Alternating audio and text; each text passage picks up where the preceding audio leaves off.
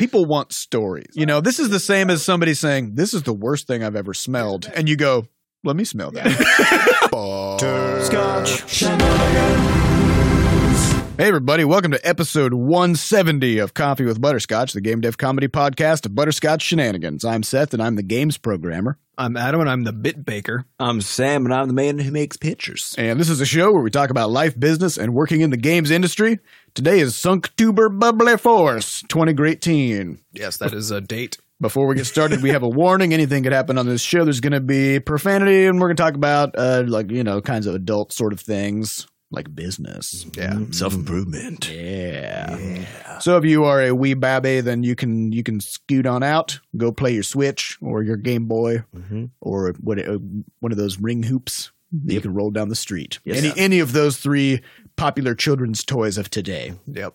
All right. The stick and hoop. Yeah. So on to the news. For starters, we'd like to thank our Ko-Fi supporters. These are people who have donated to support the podcast over at moneygrab.bscotch.net. We've got some notes here from these folks. So we got Rescue 2 says, do hamsters secretly make all your video games and you are just pretending to be the ones who make them? Great Yes. question. On to the next one. Rosa Evan. 3 coffees for the brothers. Cheers. Thank you very much. Devin Smith says, I can't wait for Shenanacon. I already bought my ticket and I got off work to travel up. You guys are hilarious. LOL. Smiley face. Amazing. I only hope my games will be as good as yours someday. Well, thank you. That's very nice. That's very kind. And also we have a number of recurring supporters who are donating monthly, and we appreciate that quite a lot. All right, on to studio news. Of course, Shenanacon, as we just heard. It's happening. It's going to be good. It's October 20th. 20th. 20th. The 20th. 20th. It's a Saturday, and it'll be sort of a 4-ish hour event where you get to kind of play Levelhead before literally anybody else on the Yeah, planet. we do now have an actual sort of timeline of events, though I think it is not on the website yet. Yes. Although, actually, we're recording on Monday. This comes out Wednesday. Who knows? Perhaps it The will website being meet.bscotch.net. be. Yeah, but meet as in meet a person. But not as in, like, turn them into meat. Right. But just to get to know I have them. been meted. Yeah. So go to meet.bscotch.net to get in on the Shenanacon. What's the past tense of meat? As in to turn someone into Is it meat? a cone? Did I just make up a cone? A cone? Like a Zen cone? Oh. You know? Not a cone like not a cone like the 3D object. This but like a conversation has Zen become cone. very Past tense meat. past tense meat. But Met. you're talking about. But I you're, mean, it's met. But you're talking Meat is a about- verb, as in meat as in to meet a person. Meat as in the noun as a verb. as in to turn someone into meat. Yeah. Right, yeah. So is that also? Well, meant, here's I the guess, thing. as well? People already are meat. So if you turn somebody into meat, you haven't done anything at all. But I think you got to turn them more inside out to have them just be. That obviously just meat. makes the meat available. That's true. Shop is open. The shop is the meat shop is ready for business. So we're going to be doing a live podcast at that event as well. And And somebody asked if we would also stream that thing on Discord while we're doing it, and the answer is I don't know. I don't know. Probably not though, because that sounds complicated. It might be complicated, Mhm. but I think Yeah. it's on the table as a thing we will consider trying to attempt. We'll look at it with our eyes. But mostly, you're just going to have to question it. be there. Unfortunately, actually, fortunately, yeah, If definitely. we're fortunate. being real. that's where that $15 ticket gets you. It gets you that early access podcast Yeah. listen. Mhm. You know. And also there will be food. So the $15 also goes into that. But probably most importantly, you'll get to play Levelhead. Yeah, definitely. Most important. Well, I don't know. The food's going to be pretty good. It is going to be pretty good. So that's happening. Ticket sales close on October 13th. We have limited availability because, it's a smallish space. Because So the world is only so large. the world is only so big. There's only Mhm. 7 billion people. So get your tickets if you want them. That's meet.bscotch.net. Also, in the news, we were on another podcast. Yeah. This is our first guest appearance as sort of – we've done individual guest appearances on podcasts, on other people's podcasts. Although not for quite a while, I don't think. Not for quite a while. I think it was It's- mostly right after around Crashlands. Crashlands, We yeah. did a bunch of them, and then that was it. It's something we don't do that often. It's kind of a leverage thing, I think. Like podcasts tend to, especially game dev podcasts, tend to have a pretty limited reach. And it does take a good hour or more of your time to sit down and do it. But it's also a lot of fun. So we'll dip our toe in every now so and then. especially getting all three of us into one it's always just a lot more fun because it's basically just our podcasts somewhere else. Which is Yeah, nice. the three of us. We overpower. We basically just crashed this podcast, and they would ask us a question, and then we just kind of bloviated for like 10 minutes. And as we do. and they'd be like, nice. And then on to the next question. So that was Game Dev's Quest, which I believe that episode comes out Monday, Monday, is which is today, the day we're recording, which is 2 days ago. If you're listening to this on the day it comes out. Time's confusing. It's September. Who cares? Time is just a social construct, Mhm. you know? I guess we really need a podcast time zone so that when we talk about time, people just can go online to the Butterscotch, the Coffee with Butterscotch podcast time zone converter. say, We What got to is make this? that Wonope calendar What does it where mean? That's true. every day is a month, every year is 3 weeks. Did we decide what the origin of history is for that calendar? Like what? Who made it? Who made it? Is I don't it know. no, as in is it the beginning? Like where does time start at 0? Oh, 1970. Yep, I was gonna. So we're using the epic. Yeah, Okay, Yeah. the epoch. I listened to a. Or we could moth. use the date of the birth of the studio. Yeah. That'd be good. Yeah. Then we have to do a bunch of math though. No, we'll just have computers do it. That's a good point. I listened to a Moth radio hour, and it was a it moth was- radio hour. Have you listened to the Moth before? No, so I assume this is a giant talking moth. No, it's a story. It's just a storytelling event. So people show up and then they tell a particular story that they've sort of crafted. It's usually about. themed around Mhm. some. And it's vetted ahead of time. Yeah. Nice. Yeah, so they're all really good. So this are, one yeah. was this daughter wanted to spend more time with her dad. She's 9, and so she came up with a list of 50 questions for him because he's like a philosopher writer type. He's always in his head, and one of them was time. What is it? Why? Why? And I was like, yeah. Why? Actually, What is this? I had a very brief conversation with my wife. We were on a road trip this weekend, and I was like, if time started going faster all of a sudden, would we notice? I mean, no. She was like, that doesn't matter. I was like, that's a good point. Because, She's practical. because if time moved faster, we would be experiencing it faster, Yeah, as long as and everything would just be the same. as long as we kept up. But I think a better question is, can time move faster? Does that even – because even if it because time – that means that time itself experiences some additional kind of time. Well, in time which it- it can move with various Well, that's the Well, thing, it does. because we are moving through it, or it's moving through us. right? So that's like saying, what if space moved faster? Because it's a dimension that we exist in, is Yeah. three-dimensional space. But is space moving, or are we just moving through it? Well, it's probably a better question is what if space were bigger? Because it's you got to go along the Well, it dimensions is, that are though. available. It It is It is bigger. always bigger. That's the thing Yeah. about space. But time It's can bigger. also get bigger. It could also get slower though. Right? Can it? Yeah, that's not what Einstein's thing was all about. It's like if you go real fast, then time moves No. real slow. No, I believe it's about You experience time. No, it's that you more are so. moving slower through time. if you're going fast. Yeah. Yeah.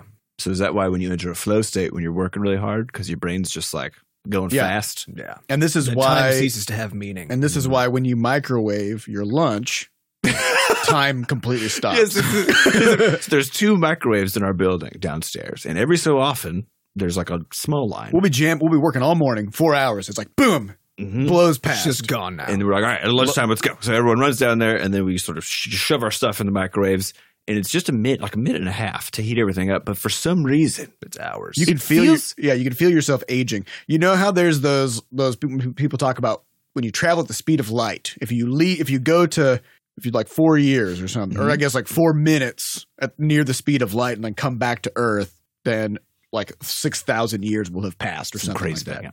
Yeah. So it will be as if, It's not quite that dramatic, but it is dramatic. well, if you go at the speed of light, then I think it's infinite, right? Then like you would just yeah. the 'Cause universe. it depends on how long you go. Because if you only left for 4 minutes, then everybody else would have aged for 4 minutes, and that's it. But you would have not aged at all. Right. So it's more if you go on a trip to 80 light But years what that away means to is a that- star and then come back and manage to do that in like a few hundred years or something like that. and thousands of years then- have passed. Then, well, just that 80 years will have passed or whatever, Yeah. but not for you. Right. You know? What? Yeah. So you would experience so many years, and everybody else would experience 1,000 times. Yeah, that. it's one of those things that every time I sit down, I have to rework through the logic of it because it makes sense. Like once you get to the end of the logic chain of which direction things go, then I'm like it locks back in. I'm like, oh yes, okay, right. That's how Well, I it think works. our But even right strategy- now, I'm trying to remember how it works. And I'm like, I know we're all off here. The idea is right, but the details I can't quite. It's a little obtuse, but I think Yeah. the strategy that we've come up with is we're just going to get a bank of microwaves and put them in the studio. Yeah, if you want to get a lot of work done, then Mhm. just be microwaving something Yes. and waiting for it. Because it will give you what appears to be like 18 times the normal amount of You're time. like, I need to write a novel. I'm going to quickly, Set up a I'm going to microwave bank. quickly just nuke a Hot Pocket for 4 minutes. And your novel's done. By the Yep. time that Hot Pocket is ready, Come back. Everyone has aged by 80 years, but not you. not you, you're fresh. And your novel is done. Time has passed you by. You don't even know. Like everybody's carrying around weird smartphones that are now disc shaped and have screens on both sides. Yeah. It's wild. The future's wild. But you're not. This is a Futurama situation. But the internet doesn't exist anymore. You just throw your discs like frisbees to communicate with each other. So there's a lot of disc catching. We got to going just write on. on them with a Sharpie. And then you Yeah, throw it. right. It just is a piece of glass that you throw as a frisbee. Yeah, well, as I understand it, all technology is trending toward people just carrying around smooth panes of glass. Mhm. So that does track. But then eventually we'll all 'Cause if it just becomes- be smooth panes of Yeah, glass. if it goes too far toward panes of glass, then it just is a pane of glass now that you write on with a Sharpie. that is the inevitable outcome. My favorite thing was there was some high tech paper that came out a while ago. I watched the video for it, and I was just sort of amused because they're like, it feels just like paper, but everything that they were using it for was just what you would use a piece of paper for. And I was like, just get some paper. Like, it's right there. And they're like, it's searchable. I'm like, I have never searched for anything in any of my notes, almost ever, except for when I was in college. That was like the one time when I needed to know where things were. Notebooks are places where ideas go to die. Or Not anymore with high tech paper. I think it's really where they go to be born. Well, yeah, exactly. And then you move on. Yeah, you you know? don't need the dregs of your idea farm. A notebook is just an idea nursery. So you sort of become the absent parent of your ideas. Absolutely. You birth them into this notebook, and then you're like, "See ya, you're on your own now." Well, really, you only Idea. take the ones that are sort of clamor enough for attention with you. You know, And Get 'em all out. go on and become something. Mhm. So yeah, if you're able to search through all your notes, you're basically just now a trash panda. Yeah, yeah. You got a bunch of trashy ideas in there. The trash panda And notebook. you might think they're delicious because you're like being a trash panda, but you're wrong. You're like, look at this objectively. apple You're core just of an sifting idea. through garbage. That's all you're doing.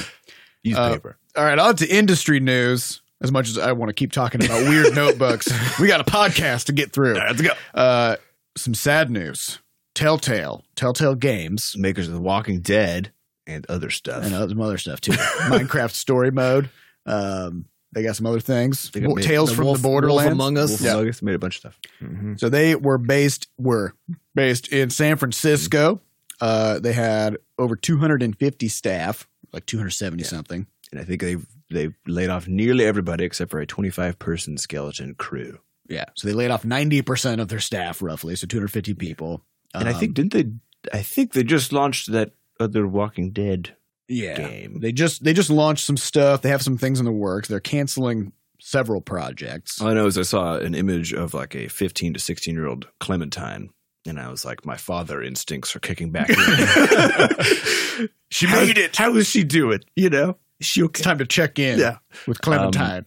But yeah, so they made this a big announcement, and I didn't know that they were. You know, of course, you never know. This is the weird thing about I guess just watching games be made or watching even like entertainment products be made is that you never know what the inputs going in and then the situation sort of in the creation of the output are, because you only see the because output. from the outside, like it looks like a successful studio. With, Yeah. and I think there have been some articles in the past about some workplace issues and stuff. But as A lot of crunch. but as a company making a product, it looked from the outside as if things were going fine because they're making these high quality things. They've Well, they had a published niche. by big players. Yeah, nobody They're- made stuff They like that. owned the niche completely. People seem to be buying it, seem to be into it. And the important thing is always your ROI. Mm-hmm. So if they're just dumping money into this thing, then it doesn't matter how successful it looks like they are on the outside because they're spending all of their resources. Right. Because the I is just as important as the R Yeah. Mhm. in ROI. Yeah. Yeah. So good luck to anybody who was affected by that. Sad. Yeah, and there's been a lot of crazy. talk as well about the people being let go with no severance. Yeah, that was the wild part. They have I think a week on their health care, and then they're on their own, so none of that stuff. And I think So somehow Telltale wasn't able to see this coming and plan for it. Yeah. it So they may just also suddenly. this may have been a gray rhino situation. Yeah. I think there's kind of that it's you should not necessarily default to explain something away with malice when incompetence may be the like may also explain Well, it. but yeah, that's what I'm saying. Yeah. Either way, like somehow just suddenly they were like, oh no, now we have to fire 90% of our people this very moment. Right. Yeah. Like that seems to be what happened. Because if you were being responsible about it, and whether that means not an ass because you knew what was happening, or not incompetent because you knew what was happening, you know, either one. If you knew that was going to be happening, then the responsible thing to do would be to try to figure out, like, okay, well, how much severance can we get people? Let's let them know ahead before that actually happens, so we can give them 2 weeks or whatever. But that Gives them that a would little mean, bit of a window, but that would mean you would have to know it was coming. Yeah, and that would mean that if you were setting aside enough money to give severance for 250 people, Yeah, it's crazy. It's a lot of money. right? Then that means you have to also decide, to close down the studio earlier. Yeah. Well, I Right. think probably with most of these things, it's usually the case that you have some big project fall through, or some Yeah. some Or sort of several. behind the scenes investment or something like Well, that. think about their monthly expenses Yeah. for being in San Francisco with 250 That's- staff. I don't want to think about it. I'm getting shivers. What would that even be? Yeah, that'd be at bare minimum if they're not paying their people very lot. well. Which in San Francisco is likely because It's hard no to- amount of I money. mean, relatively, you can't be. But yeah, so at minimum, you're talking millions of dollars per Oh, month. easily. Yeah. Yeah, I don't know. Okay, well, yeah. Best of luck to everybody affected by that. That's a huge bummer. Yep. Mhm. Fortunately, there are 1 million game studios in San Francisco, so Yep. maybe there will be They'll find some find some stuff. So that happened, and then last but not least in the news, this is probably the biggest news item of the week, is that Adam's wife grew some ghost peppers. I Yes. don't know why this happened. Yeah, I don't either. What sort of There's been reports in the papers that this has been an ongoing incident. when we were setting up our garden this year. So last year we grew a bunch of serranos. That's what I grew this year. And you thought, They're popping This off like isn't crazy. enough. And I didn't understand the just the sheer number of serranos that come off of a single pepper plant. So we still have some a lot in the freezer because we just kind of take them out and use them every once in a while. But so this year, Jenny my wife just loves peppers for whatever reason. She loves spiciness. She's got childhood experiences that brought her up in the fire of The Spice House. the spice house. Mhm. And so she just wanted to grow some peppers. And so last year I was like, I can't eat anything above, basically a serrano. So I was like, sure, let's do some serranos and I can practice, work on my spice. And then this year when we were out and about, we saw at some store we were at a little baby ghost pepper plant. And my wife was like, you were like, that's I so want cute. this. And And it looked up with its dewy eyes. yeah, and I said, I was like, we can't. What are we going to do with this? Because it's going to make peppers that we can't eat because these are chemical weapons. You can't These even aren't- look at him. Your eyes start You can't burning even from look 10 at feet him. away. And but she was very insistent that although all that was true, she wanted it. And so we got it. We planted it. It actually it wasn't doing very well. It just kind of sat there like at the same size for basically like half the summer. And then it was like really hot, so I wasn't going outside as much, but someday I came back out and this plant was a tree now. And It was like, and Father, it got so, I have grown. and it got so heavy that a couple of weeks ago it just kind of fell over. So it like half unrooted itself, but it's still alive, which is actually what happened to our serrano plant last I year. don't understand how this happened because my serranos are normal size. I feel like they didn't try to leap out of the ground. I don't know. There's something What's about going on that in patch of dirt, I guess. You got like a magic You got the dirt best- patch. And so this thing has easily 100 ghost peppers Oh my grown off of God. it. Almost all of them are green right now. But yesterday I went out and checked on it because it was looking a little droopy because it was collapsed on the ground, Mhm. hadn't rained for a little while, and it was kind of hot. And so And went it's out to covered go in water peppers. it, and it's just dripping with these things. And I went to water it, and I saw a bunch of little red things, and I was like, oh god, they're coming. Beanberries. so I pulled off the red ones and the really orange ones, and I was like, okay, I guess it's time to figure out what this is all about. But like I took them in the house and I washed my hands immediately, and I didn't want to even touch these things. Then Did you go into the shed and get some like long, sort of like graspers? I had Pluck gloves on already, so it was fine. I did later check. I tested the outside and just like licked the outside of one just to see if it could get through the outside, and it does not. It does Okay. not. I thought I felt a little bit of something, but that also could have been So the my skin, fear. so the skin of the pepper is mostly just coated in fear. Yeah, it's just coated in fear. Okay. But no actual sort of capsaicin. Yes. So then my wife got really excited. She's like, "All right, it's time. We're gonna try this tonight," which I was not ready for, but I said, "Okay, we will do this." so she cut it open, pulled the seeds out, and then cut the tiniest little baby sliver off the side, and then she ate it. And so my wife can handle the spiciest stuff I've ever experienced in my life, and then And she's like, ate it for a little while, and she goes, "Wow, that's really hot." And And it was this tiny sliver, and I was like, "Oh my god, this is going to be a nightmare." And I didn't want to do it, but I was like, I need to know though somehow, So this is a So train there's wreck another- situation. Like you gotta gotta understand. you gotta look at it. Mhm. You gotta know it. So we cut off another tiny little sliver, and then I was like, I'm not willing just to eat this because I'm not going to do that. But I said I just poked it with a knife, so I just had it like picked up, and it was just it came to a tiny fine point because it was just this little tiny sliver, and I just touched that little point to my tongue, and immediately just felt this burn just go through, and it was bearable because it was such a tiny amount, but I could really feel it. And so like if I had just eaten that little tiny sliver, it would have probably made me turn white and start sweating immediately. And it's probably still could have been okay, but it was a tiny sliver. You're a smarter man than I. If I would have just ripped one of those off, they'd been like, "Let's go." Oh my god, it's so it's so scary. There's of course we had these little peppers out, and I was like, we got to put these in the fridge so that our cat doesn't bite one on accident, because then we'll have to take her to the vet probably. Mhm. And then I texted Sam and Seth, and I was like, all right, I got some chemical weapons. Do you you want want these in your just mouth? promise me you don't fucking eat them whole or something, and stay away from the seeds because I imagine those are real bad. Mhm.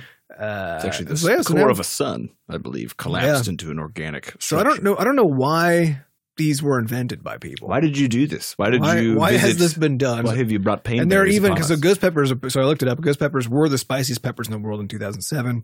They've since been superseded by a few more. The current champion is the Carolina Reaper. And it's kind of funny because the ghost pepper is kind of cutely named. It's spooky, right? But it's kind of cute, and it even kind of looks like a little cute ghost, But then all the next ones have these absurd, like one of them is called like the something venom, and the last one's the Carolina Reaper. The Reaper, the And the Carolina Reaper Re- looks crazy. Yeah, it's bright red, covered in these little bumps. Yeah. And then it has this hook-like got like a hook. claw Yeah, on yeah. the bottom. Like it's like, even if you survive the spice, I'm still gonna murder you. Yeah. Kind of thing. Yeah. So I will say I was just wondering, why invent this? Why have we done Why this? do we climb Why Mount have we done- Everest?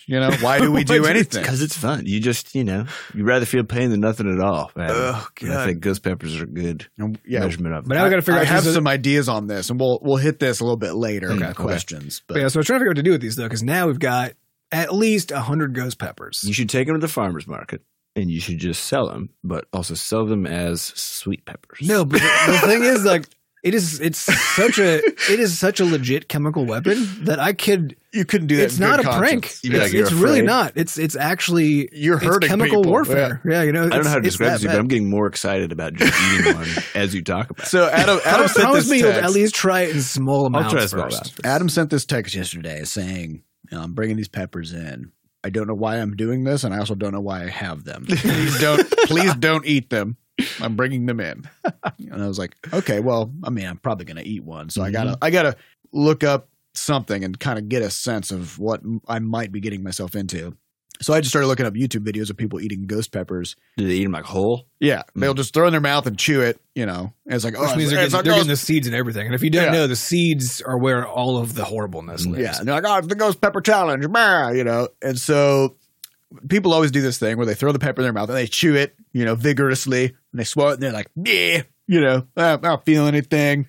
And then within 8 seconds, they get this look on their face where you can see the regret just kind of forming. And it's one of those, it's coupled with that feeling of, I can't undo this. Yeah. Mm-hmm. Like I've done this thing, and Yeah. now It's I in me. have to ride this out, And I saw this. So I saw a video. This girl eats this thing, and then she seems okay. She's like, "Oh, this is hot. Oh, it's hot," but she's still okay. And I fast forward to about 15 minutes in. Oh, yeah. and I felt it for half an hour after that. and she is weeping. Like she has like all of her eye or whatever mascara makeup, like it's just down her face. She has like black streaks down her cheeks. Her lips are red and puffy, and she's just like chugging milk and just like sobbing in between. yeah, people go to the gulps. hospital for this stuff. Yeah, I was like, mean, it's. maybe no, maybe I don't want this. I think it's interesting to try, but only in the sense that like I'm not eating the whole thing. Yeah, don't eat the whole thing. Come on. Start at that tiny amount just to see, because like that's kind of an interesting way to sort of test your own, capability, get an understanding of how hot this thing really is, just to experience the world. But the idea of just just taking something that people tell you, hey, this is the spiciest thing in the world. Eat this, and then just doing it, just popping that fucker in your mouth. And eating it. I think people that is want crazy. People want stories. It's fun. You know, this It is the is a same as story. somebody saying, "This is the worst thing I've ever smelled." Here's the thing. and you go, "Let me smell." Yeah, right. Here's the thing. I got a good story out of just licking a tiny sliver of it, and it's so much more dramatic. But this think about way, how yeah. much better the story would have been if you just If I ended up in the hospital. yeah, I mean, it'd be a good story. It'd be a I'm not very saying it'd be good costly for story. you. Yeah. If you came in to podcast today and you had these and I'd kind be of like, I swollen spent red, $2,000 yesterday going to the emergency room. you're like, and then the story would end with, "That was a real hot pepper." Yeah, and, it was Very and that was yesterday, so now it still has to come back out. Would be the end true. of that story. That's sort of a cliffhanger, you know, at the end of the story. Yeah. Stay tuned for next episode of My Body Hurts Everywhere. I wish I was dead. I wish I was dead. All right, on to some questions. These questions come from our listeners over at podcast.bscotch.net. If you'd like to get your question onto a future episode, get over there and then do that. First question comes from Crown. Hey, all. So I just want you to know how much of a fan I am and that I really wish I could make it to Shenanigans 2018, but I can't because it was too last minute, as I'm sure you understand. Yeah, we get that. totally, Yeah, those totally. are bad. So definitely have another one. You mentioned about building some PCs. What did you shove in there other than the massive cooling fan? Well, there wasn't much more. Honestly. That was basically it. Just a big old fan. We Yeah. got what were the specs? Give us the rundown. So we 16 have- gigabytes of RAM. But real fast, though. Yeah, It's DDR4. very boring. Yeah, to listen 16 to. gigs RAM, 4 gigahertz processor, giant ass fan, 1 terabyte hard drive, and GTX 960. That's a video card. Video cards are now incredibly expensive because of all of these Bitcoin miners Mm-hmm. thinking, Bitcoin, for a while I thought it was fun, and now I think it's ruining everything. Yeah. I wish everybody would just fucking stop. largely it's ruining video cards, although it's doing a great number on NVIDIA stock. Yeah. So, That's true. you Good know, for them. if Yeah. you bought some of that a while ago, that's probably much better than having bought Bitcoin. Although that's true. Although I think from talking to NVIDIA staff, they seem to be a little bit bummed that their actual target audience, you know, people Is who no play video longer games, gamers. can't buy their product that they make. At least somebody's buying it. At least You know, somebody is. What they can do is they can sort of squirrel away all this Bitcoin profit that they're making, and then reinvest that once everybody Gets off of it. who's all in on Bitcoin. If they stop, maybe this is just the world we live in now. You oh know? my god! Oh my god! Yeah, building a PC is fun and interesting, and you can look up all kinds of YouTube videos on it and stuff like that. And it seems really complicated, but everything is labeled. The thing I actually found most amusing about it is how hard you have to shove various pieces into the motherboard. Yeah, you basically just punch them in there. It really seems It like you're feels gonna bad. like you're gonna shatter the whole thing. Even when you put the processor in, they have like this crazy. It's like there's a this crank crazy shaft. crank vice thing. So you put the processor in there, like be very careful. This is the brain of your machine. You and then you just put crush in it. there. And then you literally you just press the shit out of it into the computer and lock it in place. And it's like, where's it gonna go? And then they're What's it like, gonna be doing okay, now? you got to put this sophisticated cooling fan on, but first smear this weird silvery goo on it. Mhm. Thermal paste. Thermal paste. What? What am I doing that for? It sort of makes like a seal so that the heat transfer is complete, Mhm. passes from the processor. And then you take the RAM and you just like shove it in there. And when I was trying to put the video card in, I turned to Seth and I was like, I can't seem to get this in. He's like, no, you just gotta really get in there. put like your whole body weight on just thump, just get it in there. There's also apparently now a jackhammer outside. Oh yeah, So that's a thing. there's.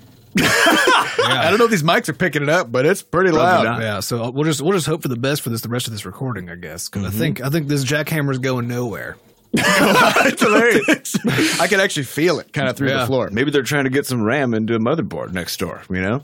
Maybe that's just what's Yeah, happening. that's not a jackhammer. That's somebody just building a PC. It's a rapid RAM placement device. All right, next question is from Anonymous. Hey, it's Peanut Enut. So not anonymous, kind of a lie there. Yeah. Just kicking off this question with a full blown. I've been duped. Yeah.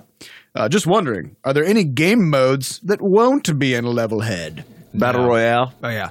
I'll just go ahead and say it. Well, We're not. Well, No real time multiplayer. Sorry, no real time online multiplayer. none of that. Which basically precludes Battle Royale. Mm-hmm. Because we'd have to get 100 person same screen. Uh-huh. Which, we could do just by changing the integer to 100, so technically it is possible. you would need a incredibly giant USB hub dongle to get 100 controllers. Could you how many USB devices can a single computer take? Is there a limit? There must be a limit. There must be. Ooh. Because you can use dongles. We have a few dongles. We should try this. You just start chaining them together. This Yeah. is like plugging surge protectors into surge protectors. Yeah. You know, it's fine. This is what they're Nothing for. bad. Really, what you need to do is you put so many controllers. You would need into powered USBs though to power all the Well, that's what I was thinking. controllers. Yeah, probably.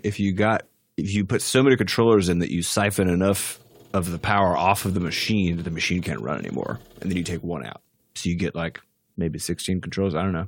But you can power your USB You dongles. could just do that, though. yeah. So that means technically you have infinite power and infinite dongle space. Yep, infinite dongle space. How many- That's one of my favorite games. I do wonder how many we could get in, how many people we could shove in at the same time. But I think another game mode that I saw some people talking about, I believe the Discord, was like an idea of a basketball or some other sports game. We're not doing that No. because, I mean, that's ridiculous. But also, Well, well, no. The reason being that the one thing we're keeping our eye on for the game modes is making it such that if you have a game mode that it's not just about so basketball, for example, is actually just all about sort of fighting people. It's just about fighting people, actually, right? Which if you want to play that in any sort of single player context, yeah, basketball is basically MMA yeah, fighting. that's from what I understand.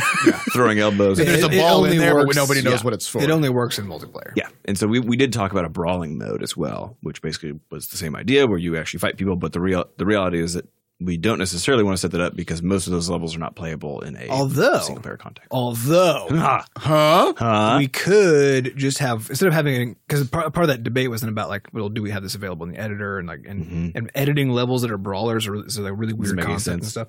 Yeah. But not every mode has to appear in the editor, and not every mode has to appear in a meaningful way in the campaign. So kind of like Where there does was- it go then? So there was some Nowhere. Final Fantasy game. There was some Final Fantasy game from forever ago. I never actually Okay. played it, but I watched one of you two play it. Where there's this kind of game that you play in a big sphere of Blitzball. water. Blitzball. Final Fantasy So, X. yeah, it's just like a cool game that It's is. 3D soccer. But so imagine if that thing just like had to be multiplayer when you were in there. It was, and let's say it wasn't required for normal gameplay. Mhm. It was just a thing that you could go do if you had multiple people around. Then now there's this cool, interesting, weird game you Well, get. that to was go play. actually the only way we talked about it was if we did a brawl mode, you wouldn't be able to build brawl levels. Right. We would just build a few arenas. Yeah. And then you could just go fight your friends. Well, yeah, when you're there playing co-op with your buddies, you could go into these other game modes and just play those things. Yes, I don't Not everything has to be available in the editor. That's true. But I don't know. Do you guys want that? I don't know. Everybody wants everything. That's I think that's true. fair to say. The question is, do we have the resources to do that and the extent of everything else we're doing? Yes. Okay. No, I don't know. We'll figure that out. But also, that if people are really into Levelhead and are really digging it, then and so that we decide we can invest the resources in working on it a bit longer after it launches, then these are also things that we could add post launch. As a $50 DLC. Yep. Yes. I was thinking a Business. $5,000 DLC. Yeah, we want to keep it pretty But this is because that way we can do it in VR also. Mm-hmm. You know, VR just costs a lot. So you put on your VR headset and then you just play the game normally. I mean, It's a obviously, 2D game, yeah. so you just that's it. Yep. It is VR compatible in sort of the strictest Yeah. sense. Mhm. So, okay, let's do it. Our next question comes from Retro Banana Man NL. We haven't heard what the spouses thought of PAX and if it had some kind of an impact. Ooh. It impacts. Impacts. Did it have an impact, Adam? My wife had a great time. She loves video games, and so that was fun for her to see that environment. I will say PAX is so fucking busy It's crazy. that It's kind of like going to Disney World and you just got to stand in a line to do anything. good. and so that you kind of know? makes it really hard. And so we hadn't actually experienced this, from this side as a participant before, and I would honestly say I probably wouldn't do it again. For me I personally, don't think it's my thing. yeah, it's just so many people that you just can't really do anything. Yeah. And so I think that was kind of the experience that our spouses also had, except They sold too many tickets. they did, yeah. Yeah. It's crazy. If they cut it down by a fourth, maybe. Well, even on the last, because we went on Monday, which was the easiest day because it was the least busy. But even still, it was just packed. So you're just kind of like navigating through this enormous number of people, and it's all. So all I know is that, like I can say, is my wife had a great time and is glad that she went. And It was a good experience it was to a have good had in the experience, past. but I think she and I, and probably everybody, Yeah. are not super pumped about necessarily doing that exact thing again. But about right. I think I would be interested It kind of reminded me of how fun it was to go to conventions, because we used to go to quite a few conventions for a couple of years. And the smaller ones are a blast. Yeah. Because you can like move around. There's not as much to do or see, but you can actually see and do those things, which actually probably means there's more to do and see. You know? And just the vibe of those places and how excited everybody is who's there is all really fun and interesting. So it kind of made me want to go back and start attending some of these things again. Not necessarily to demo, but just to go visit. One of my favorite conventions that we did was XPO in Oklahoma City. Yeah. Which it was tiny. It was tiny and to be honest, poorly attended. Yeah. It was in a giant it was in a giant convention center, you know, like a big expo floor and stuff. And they had done a lot of work to get a lot of developers. This was the first year they had done it, and they had done a lot of work to get tons of indie developers there. And there were so few people on the convention floor playing the games that like somebody would come by, check out our game, and then we could just chat with that player for like 20 minutes. Yeah. And we could go chat with the developers for a long time. It was great. Yeah. It was just because it was a true, you know, people meeting people experience, which was not so in PAX, nobody can meet anybody. You don't get to have a human interaction at all.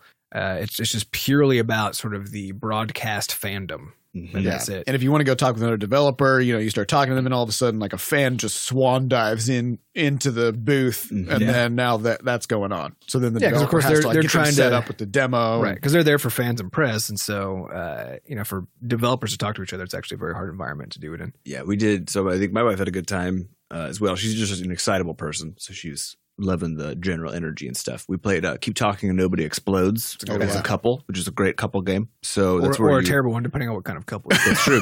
So that's the one where you defuse a bomb. One person has a giant paper binder with all the rules in it, and then the other person has a bomb, and you have to be like, okay, it has this stuff on it, and then she finds the bomb, and then you defuse the whole thing together. So it was really fun. We had a few of those fun experiences. We did that. We played a few other games around the show floor, including some co-op ones, which were fun.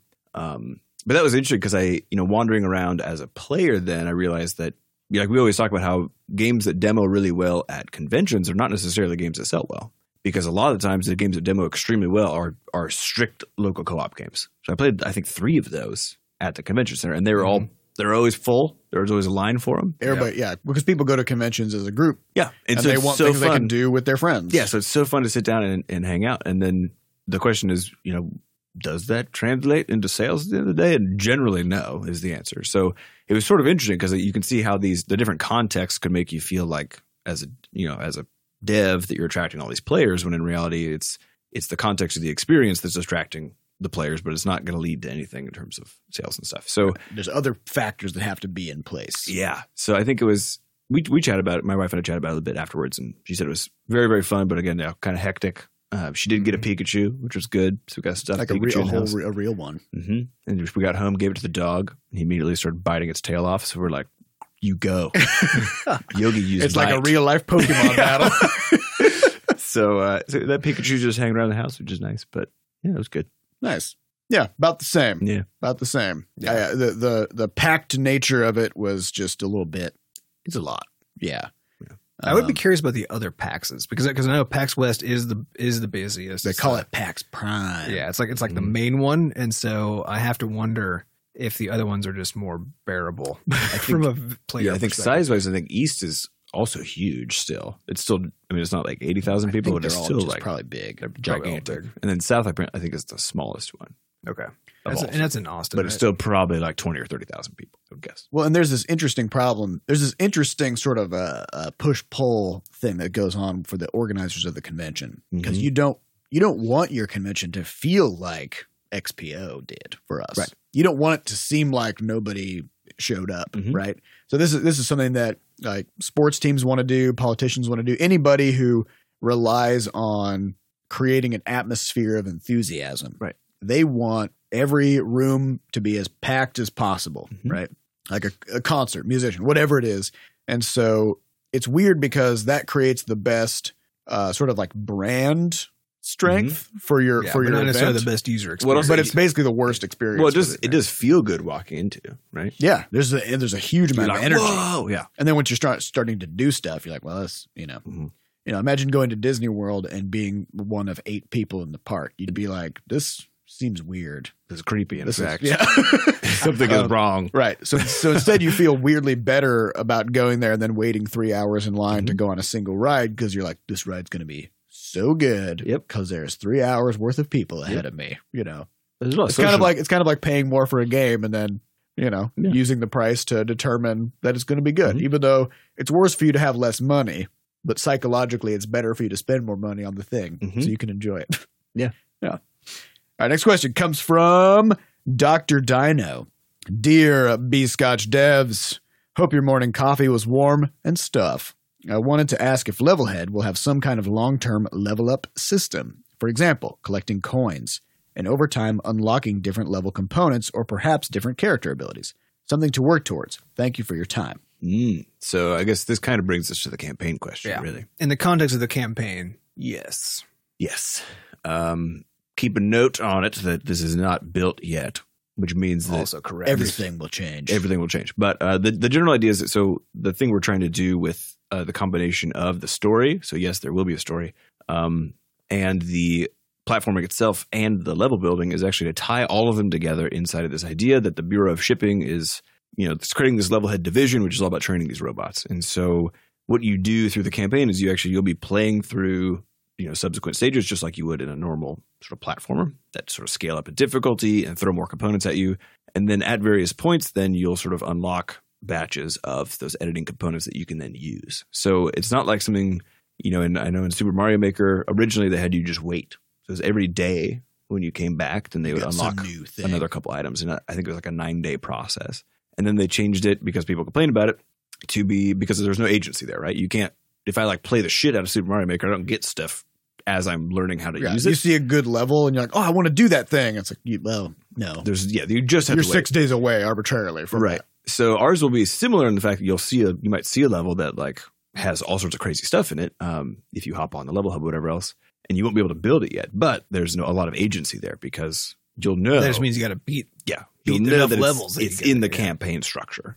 And then we have plenty of ideas for how to sort of get that out. But the idea is to tie all those things together such that you have this really, we think end up kind of at the end of the day, a uniquely cohesive system where the story is all about building up this department, right? To build these levels. Beating the campaign levels actually gives you the tools in the editor, and then the editor is where you go and build levels and then put them up on the hub. And all of that's done in the context of you being a Bureau of Shipping employee. So this is not just like an editor that you're using randomly. It's sort of, we're trying to really bake it all in and make it really cohesive. There's a story behind it. Yeah. Yeah, and as far as the incentives go, this is something that we downloaded and played a lot of different games like this, especially on mobile, because there are a lot of them. And most of them do this kind of a thing where they try to incentivize playing other people's levels through some kind of a coin system or whatever. Right. So maybe like you can put coins in your level, and then you need to collect coins in order to build levels, right?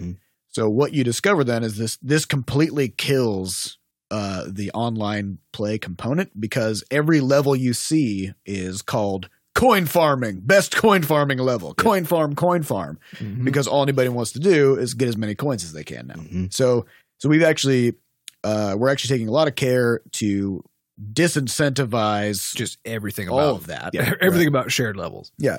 So that the whole point of doing it is for fun. It's to do as it. soon as we attach rewards to playing other people's levels, or like let's say you could put something in your level like some kind of a hidden, star or whatever, and if you get enough stars, then you get unlock some new thing. Well, we have now handed that progression mechanism off to the community. And one thing we know about players is they want to win the most with the least amount of effort, even though that's the least fun thing to do. But having the rewards is something people want, right?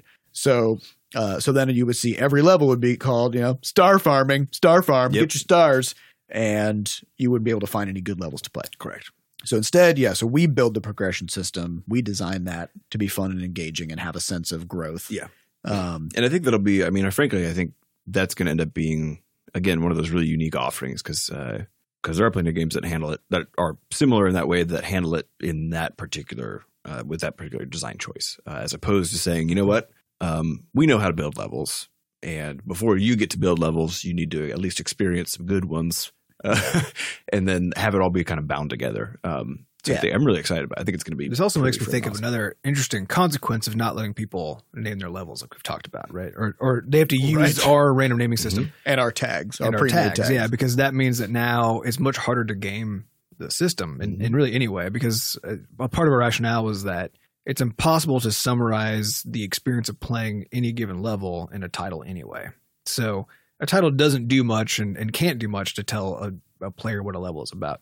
But it can be used very effectively as a signal for certain kinds of things. Mhm. So if somebody wants to signal, hey, this is for Star Farming. yeah, this is for star farming, this is for whatever, they can use titles that do that. But if they're not even allowed to have a title like that, Yeah.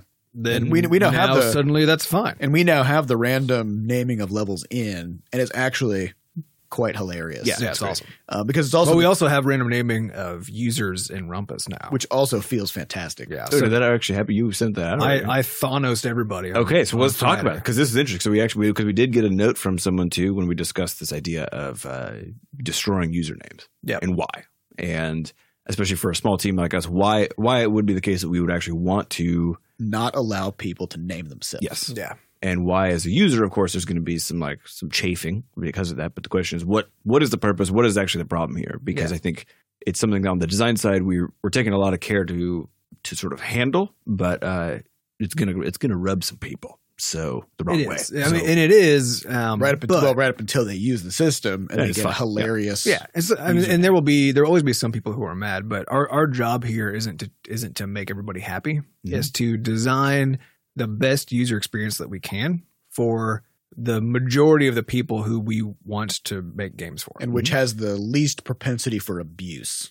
Yeah. Yes. Well, that's because, and that's just a consequence, right? Because Yeah. abuse destroys the other part of the design. So, because abuse is basically just somebody going against your design intent, right? And so, any mechanism that you have for users to do something without strict limitations is now an avenue for abuse. Right. And So think about how PUBG banned 30 million, yeah, people. or whatever. Yeah, Mhm. or 300, I don't know. some outrageous number, whatever it was. Any number is ridiculous. But yeah, they have to ban people by the millions for hacking and cheating in their game. Yeah. Which of course ruins everybody else's game experience. And so that's why you have to have that. And so yeah, there will be people who will always be upset that they're not allowed to cheat. I mean, there are people who send death threats because they're not allowed to cheat, right? Mhm. Because they got banned for hacking. yeah. Or whatever. And so there's always going to be those people. But the thing Let's is, talk about in the context of usernames, because this is not necessarily that situation. This is like, I want to be able to call myself Dr. Dino, yeah, for example. or whatever. Right. Yeah. And so that's just another place for abuse, because players will abuse each other by having horrible names. Correct. And so, and I think probably on average, those who do have horrible names aren't even thinking about what the impact of that on other people, because No, I that's think- not what's going on at all. No, I think usually you're just like, ha, yeah, that's it's not the same. funny. These words are funny because, Mhm. because they're horrible. because they're horrible. That's Right? why like people get their first Wampit and Crash Lands and they name it Buttface or something. Yeah, like that, exactly. You know? I mean, It's not a lot of, yeah. there's not a lot of creativity involved, but there's also not active hostility involved, right? But there are also some people who purposely choose names with the intent of offending other people because they know that people will see their username in some context. But both of those cases create a bad user experience for everybody else. And so you basically have sort of, you have a few paths here. So one is you just say, whatever, it's the internet. Which is what most tech companies do. Yeah. And as a now we're seeing the consequence- results of right, that. as a Yeah, consequence, you end It's up working out great. Yeah, you end up building yet another toxic place on the internet. Or you can say, okay, like we think this is really important, so let's have a heavy moderation team and so on. And we'll have all these systems in place so we can catch bad actors and punish them. And so then you have to have punishment mechanisms. You have You to have have to all hire this stuff. staff. So yeah, You have we to know have that, staff, you have to have robots, you have to do all these things. yeah, we know that because people can upload videos and photos, then Facebook has a staff of 16,000 people who have to review a piece of reported content every 4 seconds. So we could do that. We could do that, that seems fun. And so we're not willing to do the first because we don't want to make yet another bad place on the internet. That's not the kind of user experience that we're trying to provide. We don't want to do number two because we don't want to dump the resources into that. And so the We third don't have option, the resource. I think it's we don't have them. Yes. Yeah, we're 4 people. I mean, if Levelhead goes even just fine, you're going to have tens of thousands of people in it playing the game, and there's- easily 1% of them are being little shits. yeah. And like if you want to just look at the time spent on that, that's just not that's literally gonna crush the studio. Yeah, after it's a while. not worth it. We for want to us. make games. Yeah. So then the third option is to either just not have that concept, so not No- have no names or names. whatever, Right. or have ones that are tightly within our control. So as in is or is not player choice, but we actually somehow get to choose what the possibilities are. But the most important thing with all this is take a step back and ask, what are usernames for, right? Because what usernames do is they give players an opportunity to express themselves in some way. It gives them a sense of identity, right? So that they can basically attach an identity to this thing that you're providing. So that way they feel unique. You know, they're like, Right. I'm the only person named XXZX Legolas XXZX on my specific. Right. And so, but that uniqueness is important because that's used for other people to identify them. Correct. Right. So those are the things that it's used for. And none of those things require that you choose exactly the name that you want. Right. Right. You can satisfy all of those things that username set out to achieve by a system like the one we did, where we let you still make a choice and that you can keep re-rolling random names. But we don't let you choose what the pool of random names consists of. It's choice within a constrained system as opposed to Exactly. the generative nature of the entire alphabet. Yeah. So it's a whitelisted possible set of combinations of things. And it's large. You could make 15 billion names with the system that we have. So you're almost definitely going to be unique in the name that you choose. Almost definitely. And there will be some, and sometimes you won't be, or because it's a first name, last name kind of system. So somebody's got the same first name as somebody or whatever. It'll be rare, but it'll happen. But even still, it's basically a unique name now. So we've given you that. We've made it so that you can't be hurt by somebody else or hurt somebody else in turn by the choices that you make in that system. And so the end effect is that we've created a much better user experience for the entire pool of people by creating a designed experience. So instead of one where we just say, hey, have a username, that's a thing that things do, right? We say, we have a reason that you have a name, which is like, we understand what it's for. This design system that we have fully implements that. And makes it so you can't use it for that other thing you could use it for, Right. which is hurting which people. is harassment. And so now we basically just take that feature away, which means that we don't have to moderate anymore. Yes. We don't have to, and I had already built a username reporting system. It took so much freaking energy. Yeah. too. And there's a ton of code in there. Yeah. And we still never quite figured out, because then we had to figure out the algorithm for like, okay, given that people will abuse that too. So take a popular streamer, right? They'll go up, they'll start streaming their stuff, and then their fan base, because that'll come off of Twitch, which is a toxic. The more fucking place. visible somebody is, the more likely they will be reported for no reason. Yeah. And so now I'm like, okay, this has to be a sort of a self-balancing mechanism. So I designed a thing to do this, but it's untested, and we'll only be able to test it when it goes live.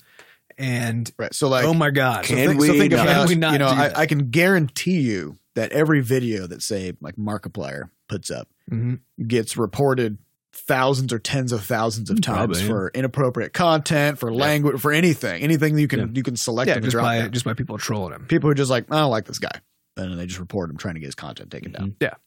And so that means like as YouTube, you have to understand the probabilities of things. So you just have to look at the statistics across all videos and ask, what would be a really abnormal rate of these kinds of things, so that we can then determine which ones look like they're real. Except you can only do that when you already have the data, which means at the beginning, you got to either let everything through or be overly pessimistic and let basically nothing through. And so that was a design I had to begin with, is an overly pessimistic system, so we can keep the horrible people out at the consequence of just also punishing people who didn't do anything wrong. Like the big thing for us is you want to be able to create a situation where someone, say, has a daughter or a son, and they want to sit down and play some Levelhead together, and that they're just not going to There's see zero some chance. fucked up stuff. Yeah, Like, there's zero chance. I of just, something bad. just have no interest in that being a Yeah. thing. So now you're going to play levels, a level called Hot Boot Mountain, made by A Dupe Fairbank. That's hilarious. Which is hilarious, but the other thing that it provides is a stronger sense of sort of thematic cohesion. Yes, to everything that we've made. actually one of the things we're excited about is the fact that we're giving you a name in our world. Yeah. As opposed to you bringing this whatever, You leave your baggage at the door. Legolas is not here, Yeah. Legolas That's is not from going a to different franchise. Yeah, and so, and again, this pulls into some of the narrative and stuff, and I think we'll be able to really cohesively push all this stuff together so that it doesn't feel like you're just sort of randomly choosing a name. Yeah, I mean, I even wrote up some lore in our name generator. Yeah. So in the name generator, now if you go onto the website, to bscotch.net and go to Rumpus to change your username, now it's called an alias, right? And that little code that you use is now called your BS code, which is, of course, Butterscotch Shenanigans, but it's also the Bureau of Shipping. It's your Bureau of So Shipping that's your employee ID. ID. Yeah. So that's your employee ID for the Bureau of Shipping. And your alias is now something that is gifted to you by the Dusk Watchers, right? And so those of you who've played a bunch of our games, you'll have seen the Duskwatcher stuff referenced in Crashlands. And so this is, mysterious, shadowy. They're basically thing. the Illuminati of the book. Basically, yeah. And so now I just retconned some lore to explain why this is how usernames work in our system, which is that you have been named within the Butterscotch universe by members of that universe, right? So that's it. That's how it works. And now there's also a reason for because why should you be able to give yourself a new username, right? In the context of any other game you play or any other system, you just change your username all willy-nilly for any possible reason that you want to. But why? What does that mean, right? Because now you're changing who other people think that you are. Like all this stuff is now different.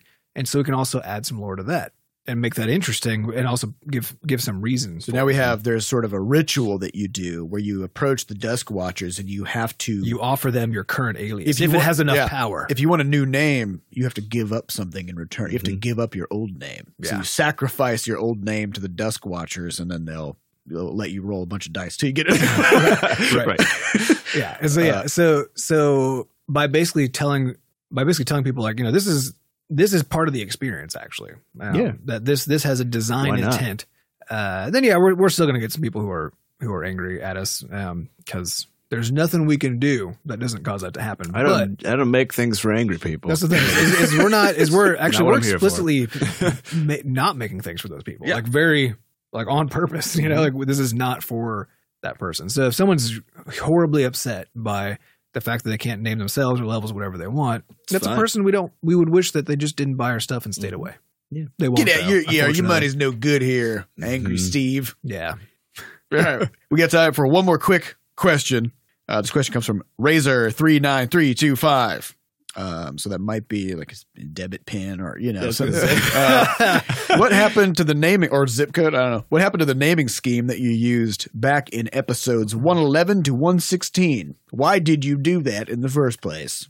Was that when we were podcast? We should probably tell people what is actually happening in the podcast because I think that's what it was. Yeah. So we as you know, if you're a regular listener, our episodes are named after some bizarre phrase that sprung out of a mouth, whatever we were talking about. A mouth, mostly. Usually a mouth. So the problem is it's kind of like naming levels. So we had this exact problem. We were like, okay, so the podcast... We couldn't summarize the content of the podcast in a title. Exactly. So we tried to. Yeah. So we were like, okay, well, the question was really, what is our audience coming here for? And we thought maybe... We know people come here from our games. We were trying to grow the audience at that point. Yeah. So the question was, if we actually name the titles as something that people can understand. And even find when they're searching for something related to that on accident. Right. How do I build a business? Yeah. Or how do I deal with this X, Y, or Z thing? So we usually took one of the questions, typically one of the more legit questions, and then made the title out of that as opposed to just a random word. It didn't seem to do anything. I think, I think this was a case of sort of us missing the forest for the trees, where we thought we want to grow our podcast audience. So how are we going to do that? Well, let's take a look at a shit ton of statistics. Let's look at search engine optimization. We also updated our artwork that goes on the cover of the podcast. We looked at spreading it out to more podcast services, and we updated how we did our descriptions. And we thought, if we sort of aggregate all of these changes, then we will start to see growth. We'll start to see the audience getting bigger and bigger. None of that happened because there's also a core part of the podcast, which is what it is. It's the actual episodes. It's the things that we talk about. And also realizing that before we released Crashlands, we were getting 30 to 70 listens per episode. It was down there. And then when we launched Crashlands, it spikes up to 4,000 or something like that. 2,500.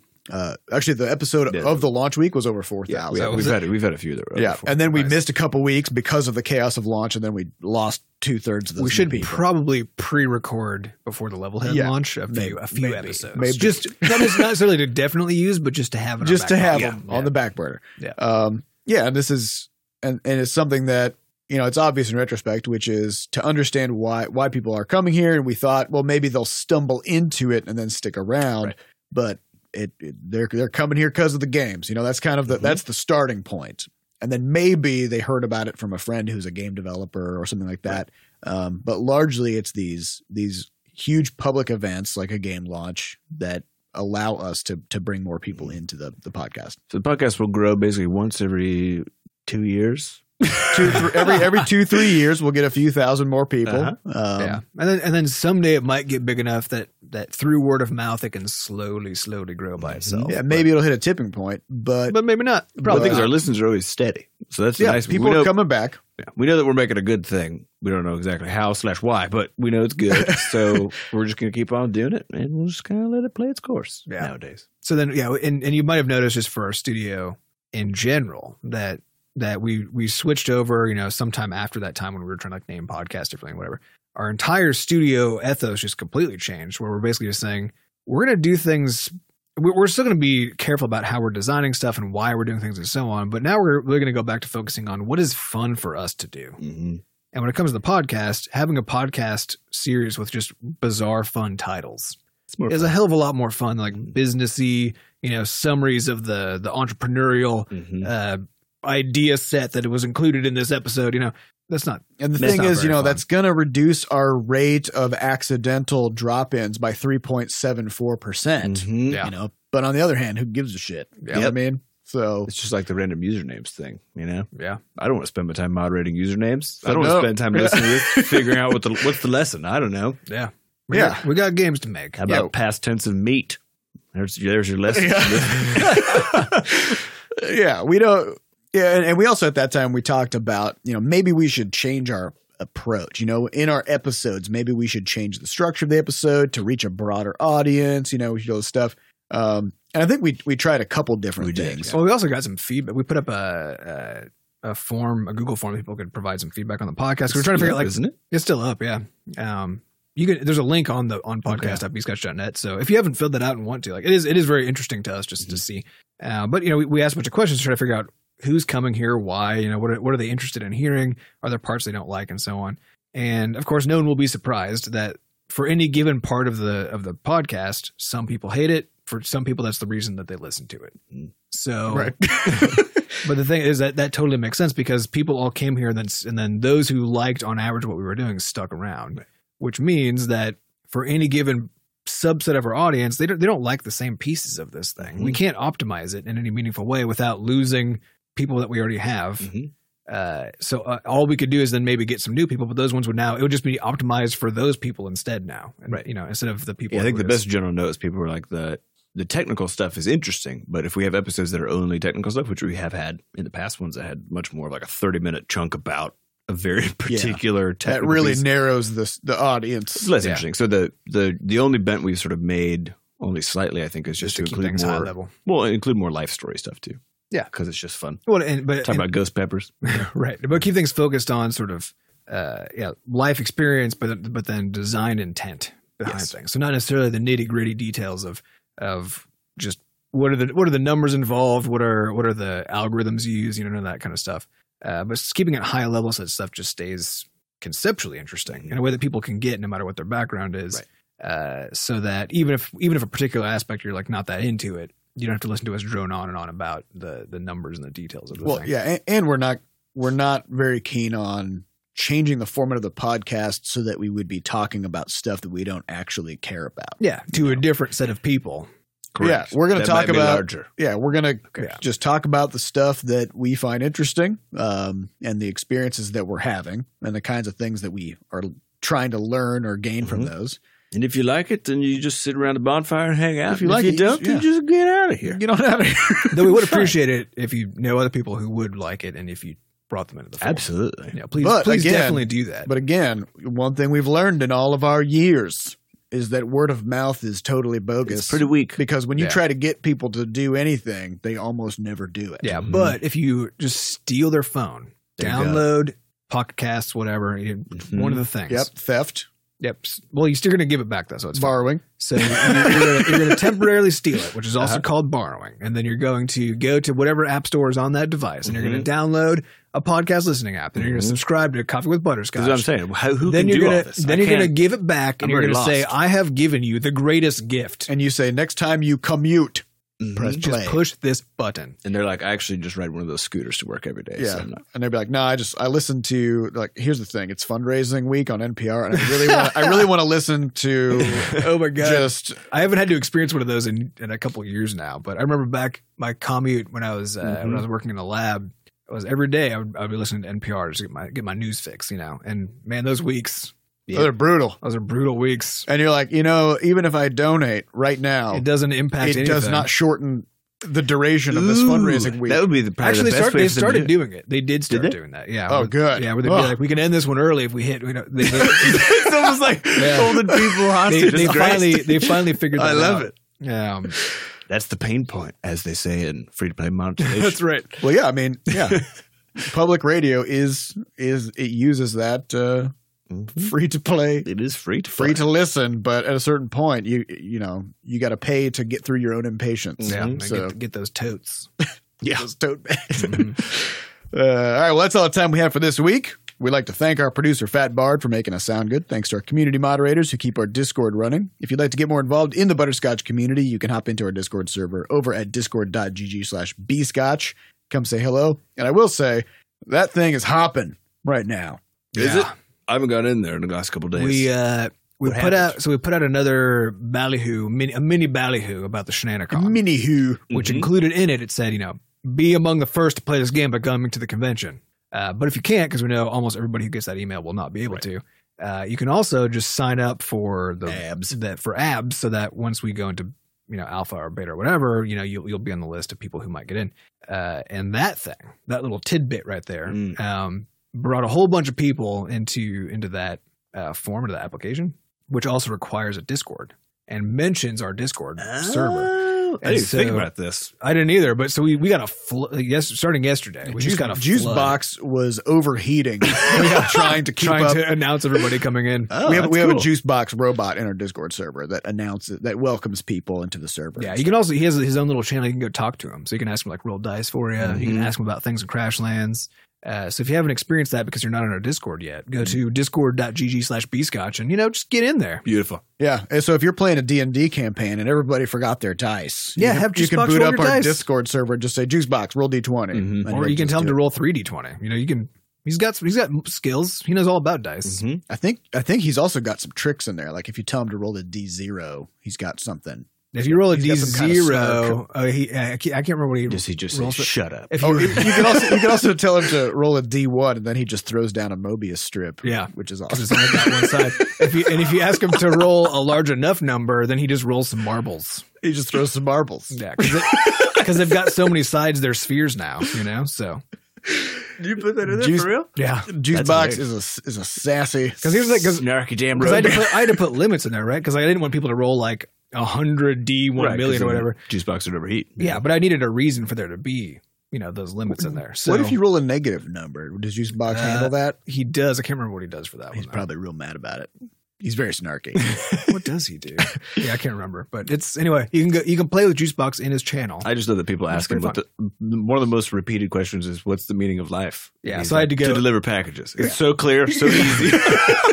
I did. It was fun because when I first put him in there, first put Juicebox into the Discord, then I could just see the kind of stuff people were asking. Yeah. him, So I went back and coded up a bunch of answers to those common questions, and I got to put that one in there and some other ones. So it's pretty fun. It's sort Go of check like it out. machine learning with sort And of only I'm the eyeball- one learning, and then I tell the machine what to do. Yeah, close enough. Old school. That's old school. Old school learning. Machine teaching, you could say. Yes. Also, we do have a shop over at shop.bscotch.net. So if you would like to buy T-shirts, mugs, stickers, We will have new Levelhead teas at some point in the future too.